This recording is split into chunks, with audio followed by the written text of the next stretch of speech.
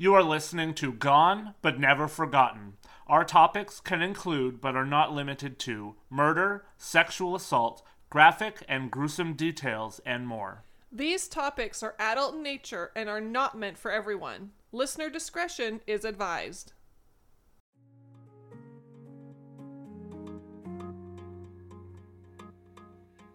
This week's episode is sponsored in part by Creations from the Heart. Donna is a metalsmith who specializes in saw-pierced pieces, jewelry and decorative pieces, and saw-pierced nature scenes on stones. She does amazing work and is able to design and create whatever you can put your mind to, and as such is very open to custom orders. I can personally vouch for her work as she has designed a dragon pendant piece for my chain and also created a new wedding ring for me. Her work is professional, the turnaround is quick, and I cannot stress enough how creative and high quality her work is. I also have one of Donna's Tree of Life pendants and absolutely adore her work. You can purchase Donna's work directly or request custom work by searching Creations from the Heart on Etsy, Facebook, or Instagram. I cannot stress enough that the heart in all of her sites is H-A-R-T. Next time you're looking for a one-of-a-kind gift for yourself or someone that you love and want professional quality without the boutique price, get in touch with Creations from the Heart and you will not be disappointed.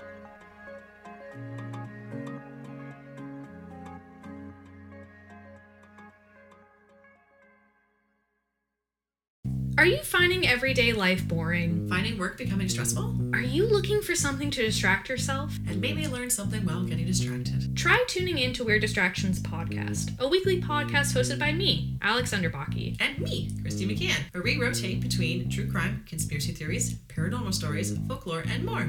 All things that most people would consider weird. Which is what we're all about. You can stream Weird Distractions Podcast wherever you listen to podcasts. And if you need a distraction, we got you. Michaela Bali was a 16-year-old who had been living in Yorkton, Saskatchewan, Canada, with her mom, her aunt, her maternal grandmother, and 2 younger siblings. April 12th of 2016 was a very busy day for young Michaela, and on this episode we will lay out everything that she did, everywhere that she was seen, and then talk about what could have possibly happened to Michaela and some of the theories that abound. Now, nearly 6 years later, her family and friends are left wondering what's happened to Michaela and where she may be today. Hello, and welcome to episode 22 of Gone But Never Forgotten, The Disappearance of Michaela Bali.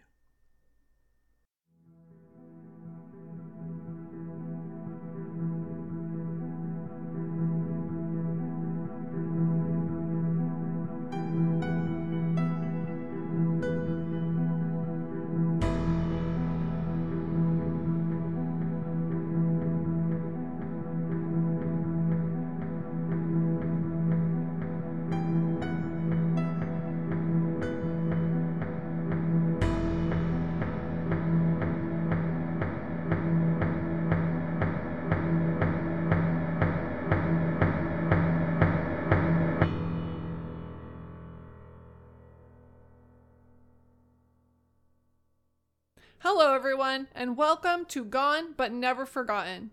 This week, we return to our roots a little bit and bring you a heartbreaking story of a missing person case.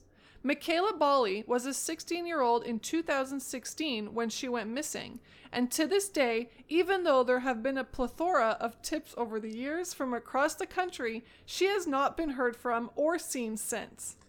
Michaela's family have never given up hope, and they continue to listen to tips and look for Michaela in every way possible, believing that Michaela is out there somewhere, and there is still a chance that she could one day return home. That is why we are covering this story here today. We also believe that there seems to be a relatively high probability that Michaela is still out there and alive and well, even after all of the time that has passed. So we come alongside everyone involved as just another voice that is looking to find and bring Michaela Bali home, or at the very least, get her in touch with her family so they can know that she is safe.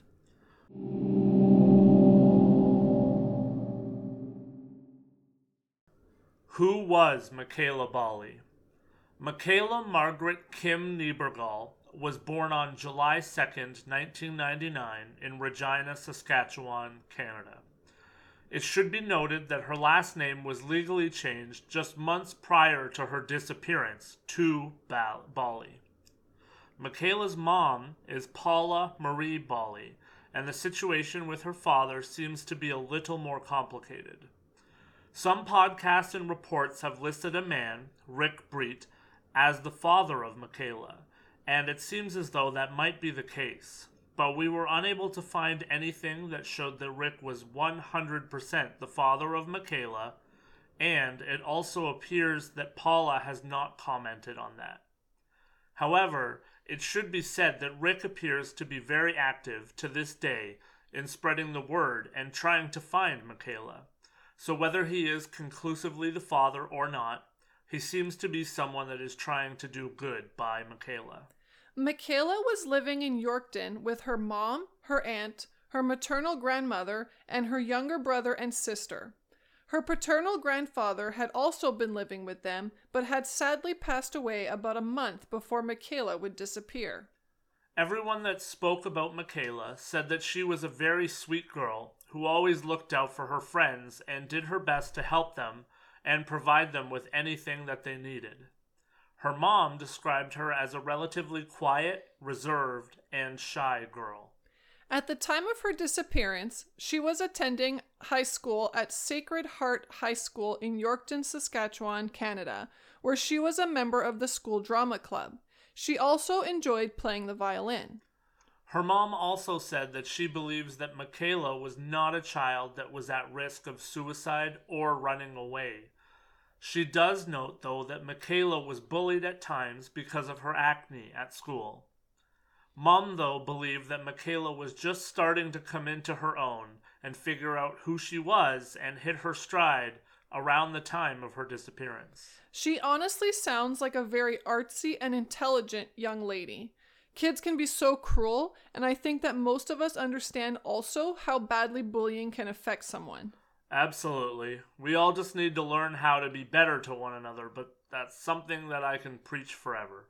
Even the day that Michaela disappeared seemed to be relatively normal to those around her. Paula said that she remembers the morning well, and of course you would. Paula remembers being in the bathroom together, chatting about their days and doing their makeup, just like any other day. Music was on in the background, and the entire situation seemed normal and as though nothing was amiss. Michaela's grandmother would then drive Paula and Michaela to work and school, respectively. Paula was dropped off first around 8:20 a.m., and then Michaela was dropped off at school immediately afterwards. However, when her grandma arrived after school to pick Michaela up, she was not waiting for her. Her grandmother went into the school, and that's when things started to unravel relatively quickly. She would learn from teachers and friends that they had not seen Michaela for most of the day. Michaela's grandmother would then quickly drive to Paula's office to let her know that Michaela had been missing from school. Obviously, the facts that we are about to share with you came in over time and were not available immediately to the family or the police. But for the sake of her timeline in our podcast, we are now going to lay out the way in which the day went for Michaela after her grandmother dropped her off at the school, as best as it can be pieced together anyways. Shortly after 8:20 a.m., Michaela was dropped off at Sacred Heart High School, but then mere minutes later she would leave the school out a different door. This was between 8:25 and 8:30 a.m. She was next picked up by CCTV walking southeast away from the school on the railway tracks. That walk would seemingly be towards Terry's Pawn and Bargain, a pawn shop in Yorkton. The owner of Terry's would tell police that between 8:40 and 8:50, Michaela was in his store. The owner said that Michaela had been there attempting to pawn off a silver ring that she had. The owner said that he did not end up making an offer on the ring because it was deemed to have been too low in value. Michaela would leave the store and head west towards TD Bank. We should mention that the day before Michaela disappeared, she had asked a friend if they would be able to give her a ride to this TD Bank location on the morning of April 12th. Michaela would stop in at the TD located at 63 Broadway Street East between 8:50 and 8:55 a.m. and would withdraw $55 from her bank account. From there, she would leave the bank and head west to Tim Hortons at 160 Broadway Street East. She would enter the Tim Hortons there and stay for about 15 minutes from 9 a.m. to 9:15. She would order a drink and sit in a booth with a backpack beside her, looking nervously out the windows and at the door of the restaurant. One of her friends later noted that it was strange and out of character for Michaela to have a backpack with her. She usually just had a purse that she brought to school with her instead of a backpack. From there, Michaela would leave the Tim Hortons and head northbound on 8th Avenue North. She would then walk west on Broadway Street East and then would go north on 6th Avenue North. Then she would turn around and head east again along the same stretch of Broadway Street East between Canadian Superstore and Giant Tiger. Then she would re-enter the same Tim Hortons around 9:50 a.m. at 160 Broadway Street East, and she would remain there for nearly an hour. When she walked in the door, she appeared to be on the phone with someone, although that person has never been named. She sat alone at a booth that was facing the door. While in the restaurant, she would text her friend Shelby saying, "Hey, I need help." But shortly thereafter, she texted a second time and said, "Never mind, I figured it out." Unfortunately, Shelby did not see the text at the time as her phone was left at home and she was at school. Michaela then is seen approaching a woman that is at the restaurant around 10:40 a.m. and she asked the woman if she would be willing to rent a hotel room for her because she could not do so for herself because of her age. The woman refused to rent the hotel for her, and Michaela then makes a new phone call and walks out of the restaurant around 10:45 a.m. Michaela then would walk around the area a little bit and then disappear from all CCTV from about 10:50 until 11:55. Just before noon, Michaela shows up again at school, and she is seen entering Sacred Heart and then quickly leaving about 5 minutes later. While at the school, she met up with a couple of her friends and told them that she was taking a bus to Regina. Her friends, when being spoken to, noted that they believed that she was carrying 2 phones on her when she was at the school this time. Friends have said that Michaela had a penchant for using different apps to meet and talk to people, sometimes anonymously, and that could explain partially why it has never been discovered who she was talking to when she was seen on the phone on the CCTV. Friends also said that she had made friends with people outside of Yorkton at times, including one friend from the United States.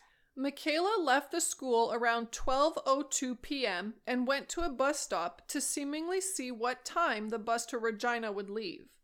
She found out that the bus would leave at 5 p.m. She then left that bus depot and entered the STC bus depot, where there was a trail stop restaurant on the premises. There was not any video footage of her inside the bus depot, but she was seen leaving the bus depot at some point between 1 and 1:45 p.m., and that would be the last time that she would be seen. Michaela would not be seen or heard from after this. She was reported as missing to the police that evening, and her cell phone had lost all charge by 7 a.m. the following morning. It is believed that even though Michaela had some money on her, and she seemingly knew where she wanted to go and when the bus would leave, she did not purchase a bus ticket. It is completely unknown where she went, who she may have talked to, and what she was doing after she left the STC bus depot. Obviously, investigations into anything and everything took place after Michaela disappeared. Friends would say that the day before her disappearance, over lunch, Michaela was talking about leaving, and in recent times prior to her disappearance, she had mentioned a couple of different guys that she had been talking to and various places that she wanted to go, namely Moose Jaw, Prince Albert, Saskatoon, and Regina. Immediately, police started questioning and talking to anyone and everyone, gathering CCTV footage and even creating a timeline of Michaela's steps along the wall at the precinct. The police started tracking phone numbers and bank accounts immediately, hoping that they would be alerted of where Michaela was if she used either one. Sadly, that would not be the case, and as days went by, police started to really be concerned for Michaela's well-being when there was nothing to track. Police were also concerned right off the bat because in a city like Yorkton, with only about 16,000 people, when there was a runaway, generally the name of the teen in trouble would be known to police. Michaela Bali, on the other hand, was a name that nobody recognized. The Friday after Michaela disappeared, a call came in that a blonde girl was seen at the bus depot running away from her boyfriend, and it was believed and hoped that the blonde girl would be Michaela. Heartbreak set in once again when it wasn't Michaela at the bus depot. After 3 weeks, her case was handed over to the General Investigation Section, or GIS, which is a unit that investigates only major offenses. Officers spent hundreds of hours trying to track Michaela on camera footage and trying to piece even more together. Unfortunately, even though Michaela was seen many times on her phone, nothing was tracked or traced through her cell phone provider because it is believed that, as mentioned before, Michaela was using apps to communicate. Her friends said that included Instagram, Snapchat, and Kik. For those of you who may not be aware of Kik, it's an anonymous app that is used for texting and calling. Police in Canada have warned parents often that Kik is used by predators who will build up relationships and groom younger people for kidnapping or worse. The app does not have any features that require a user to prove who they are, and as such, it's frequently used in situations like this. It can be incredibly difficult to go through any social media or other apps because they're run in the United States, which requires a lot of work for Canadian authorities, and also because many of these sites actually don't save any of the data or the chats, or if they do, they're not held for an exceedingly long period of time. Police would eventually make contact with the Christopher that was mentioned by Michaela's friends. He was from the US. He was questioned and his house was searched, but there was no evidence to connect him to her disappearance. It was believed by Michaela's ex-boyfriend that Christopher was visiting a relative in Saskatchewan, and that is why he was going to meet up with Michaela. Friends would also mention another name, Josh, to police that they believed Michaela was in contact with. They eventually located a Josh from the town of Churchbridge who told police that he had known Michaela and had met her at a youth group previously, and they had been talking, but again, police didn't turn up any information that they believed would connect Josh and Michaela's disappearance. Hello, and welcome to Cause of Death. My name is Jackie Moranti. I've been studying infectious disease for 14 years in various research settings. I have a Bachelor's of Science from Colorado State University in microbiology, immunology, and virology. I've worked with diseases like tuberculosis, SARS-1, and SARS-CoV-2, better known as COVID-19, and I've worked with EHV1. It's my feeling that if we look back at the pandemics of the past, we may be able to better handle the pandemics of the future. The problem is, we have to learn our lessons first. Come along with me while I tell you about the pandemics, the epidemics, and the outbreaks, and how we never seem to learn our lesson. The only other person that came up relatively quickly in the search was a man that was captured on CCTV with her. Word spread that the police were looking for a man who had a flaming cross tattoo on his arm.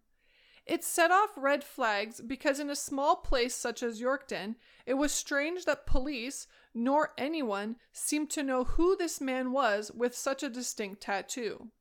The man would eventually be found, questioned, and cleared. He was not known to Michaela and was not with her, so to speak. It is believed that he was in fact only holding the door for her as she exited. He was a person of interest for a very long time before he was found and cleared. Unfortunately, beyond these people of interest, the case started to go cold very quickly, as everything seemingly was turning into a dead end. In October of 2016, there were reports that Michaela had been seen in Vancouver, British Columbia.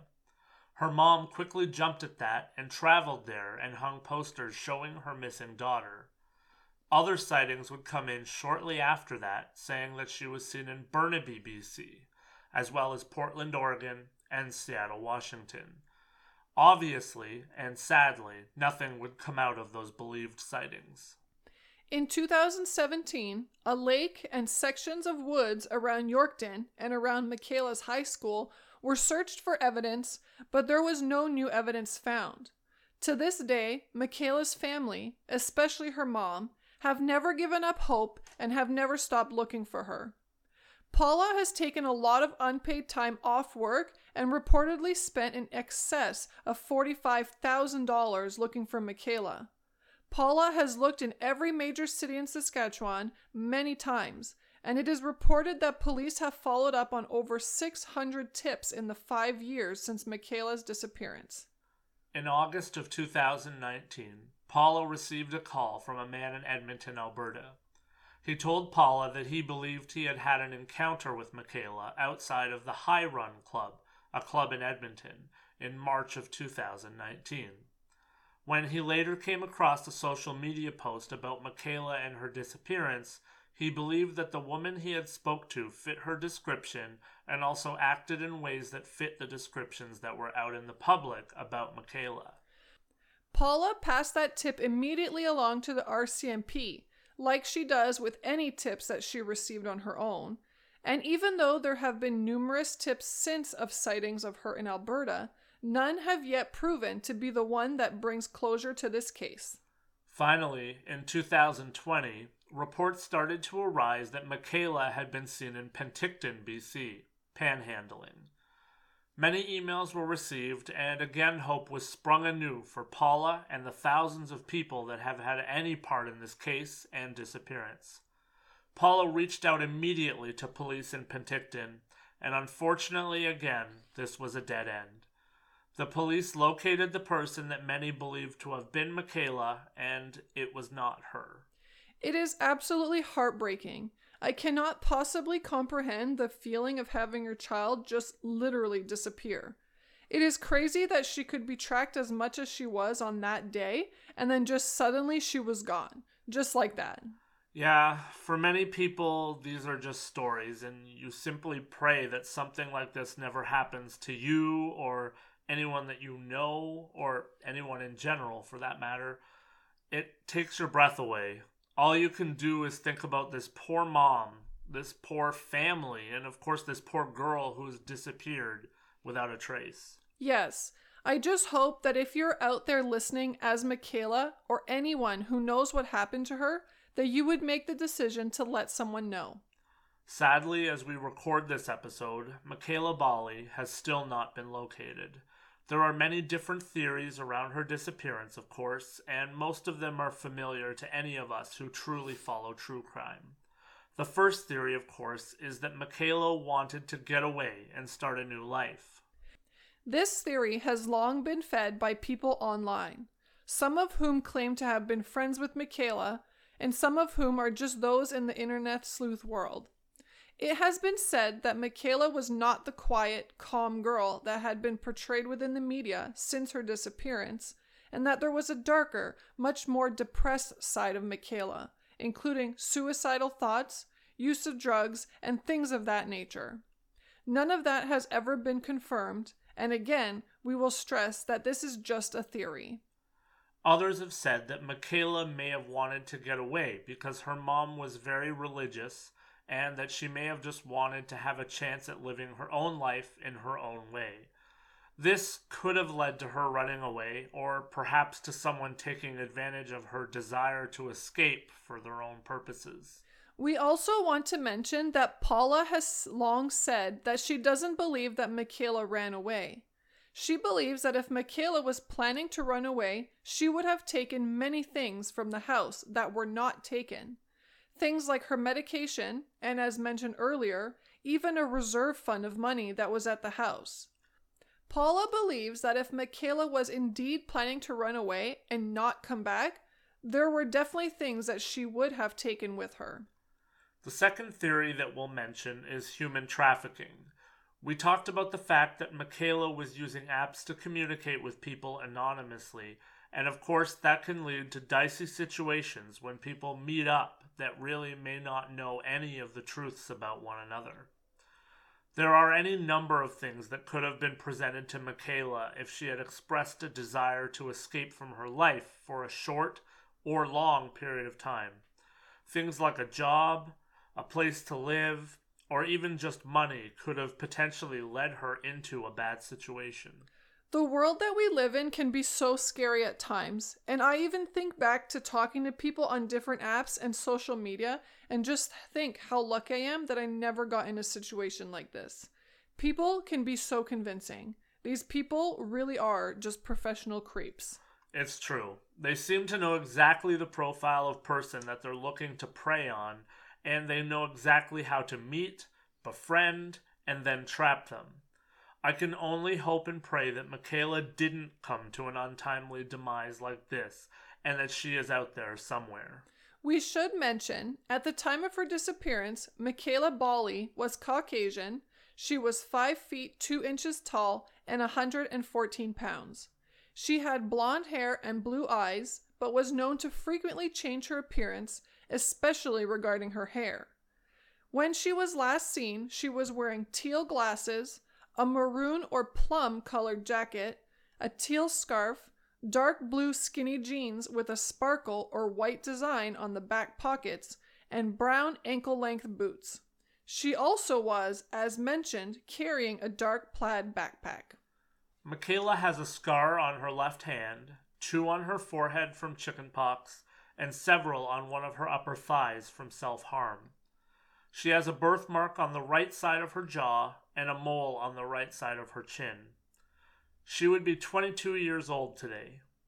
We should also mention that on the poster for this episode and on our socials, we will share photos of what she looked like when she went missing, as well as age-progressed photos that were provided by the National Center for Missing and Exploited Children. Michaela, if you're out there and you're listening to this, please get in touch with someone. No matter what happened to you or what reasons you had to leave, one thing is for sure. You have left behind a family who loves you, wants to find you, or at least, the very least, wants to know that you're alive and well.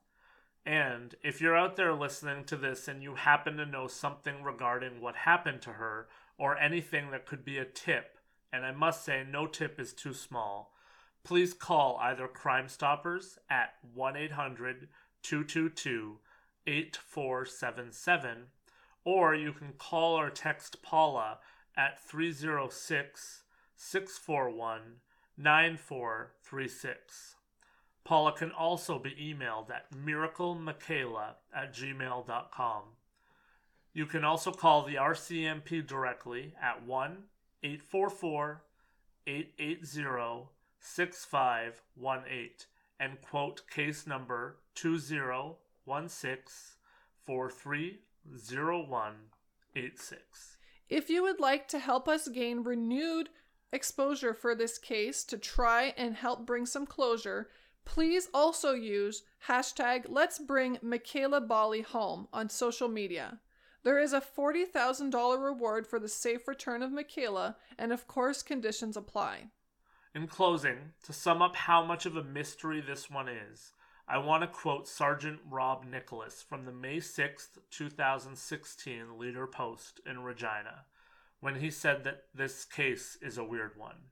Quote, "We're not sure. We just don't know. There's no evidence to support foul play, and there's no evidence to support just a runaway." Unquote. Remember, Michaela Bali is a daughter, a sister, a grandchild, a niece, a friend, and a beautiful young woman whose story needs some closure. We hope and pray that the closure ends with a beautiful reunification with her family, but we know that that is not always the case. Closure can come in many forms, and as always, there are people who deserve to know the truth, whatever the truth is.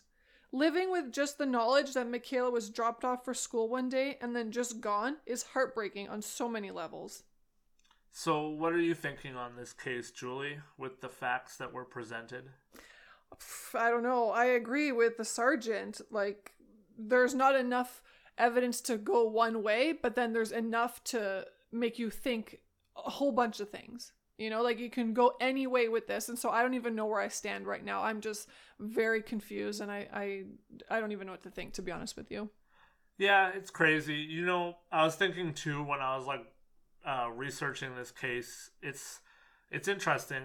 As someone who just, I guess I'll say, I live a normal life and I just do normal things. Well, whatever your definition of normal Somewhat is. normal.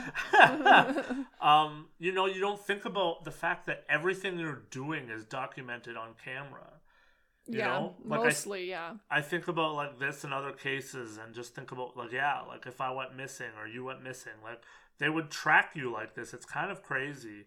But like what's crazy about this case is it's like, they see her everywhere, they see her everywhere, they see her everywhere, and then she's just gone. Yeah, well, and that's what kind of makes me be a little bit suspicious that there must have been some sort of foul play, because I don't think a 16-year-old could just run away and know where all the cameras were or this and that. Like, I feel like if something happened to her, then the person might have known, like, to go in these certain areas because there's no cameras there. Maybe. Yeah. You know, I mean, that's a theory. That's just a theory. Yeah. Oh, yeah. No, for sure. Nobody knows what happened here. No. So hopefully something will happen and we'll get a little bit of information and bring some closure to the family. Yeah, for sure. So before we end, I want to bring up the fact that on a lighter note that we have stuff. We do have stuff, yeah. What'd you get in the mail today, Julie? I got the first ever GBNF Gone But Never Forgotten t-shirt. Yeah, you did. The first piece of merch ever. Terrible quality, isn't it? No, it's awesome. Like, it's so soft. The print is awesome. It's all, like, it's so perfect. Yeah, like, I've made shirts for different things before. And the quality that we have on this merch is amazing. Yeah. We decided to be the guinea pigs and buy Julie the first one so she could see it and, you know, also be the OG. Yep. And I will definitely be posting that on social media at some point once I put it on, because I just washed it. So, yeah. But yeah, like, I'll definitely be posting, you guys can see. And it's also, the sizing is awesome. It's very accurate. Yeah, so for sure, check out our social medias, check all that stuff out. We'll have links so that you can go direct to it. If you want to support us, there's t-shirts, hoodies, pins, mugs, stickers, tote bags. There's all kinds of stuff. So, yep. I mean, go check it out. You can find the store on tpublic.com. Just look up GBNF True Crime Store. Like I said, we have the links on all of our socials and on our link tree, so check it out there. And I would be remiss if I didn't say again, thank you to our patrons and our donators through PayPal who have helped out with the show. Of course, look us up on Patreon. We also do have PayPal set up with the account. If you like what you hear, please help us out. We want to keep doing this, and I'm really working towards being able to do a weekly episode instead of bi-weekly. So, spoiler alert, that's what we're working on. Absolutely. And just thank you guys so much, because the show keeps getting better and better because of you. So I think that the best way to end this episode is with that hashtag. So until next time, thank you for listening to Gone But Never Forgotten, and let's bring Michaela Bali home.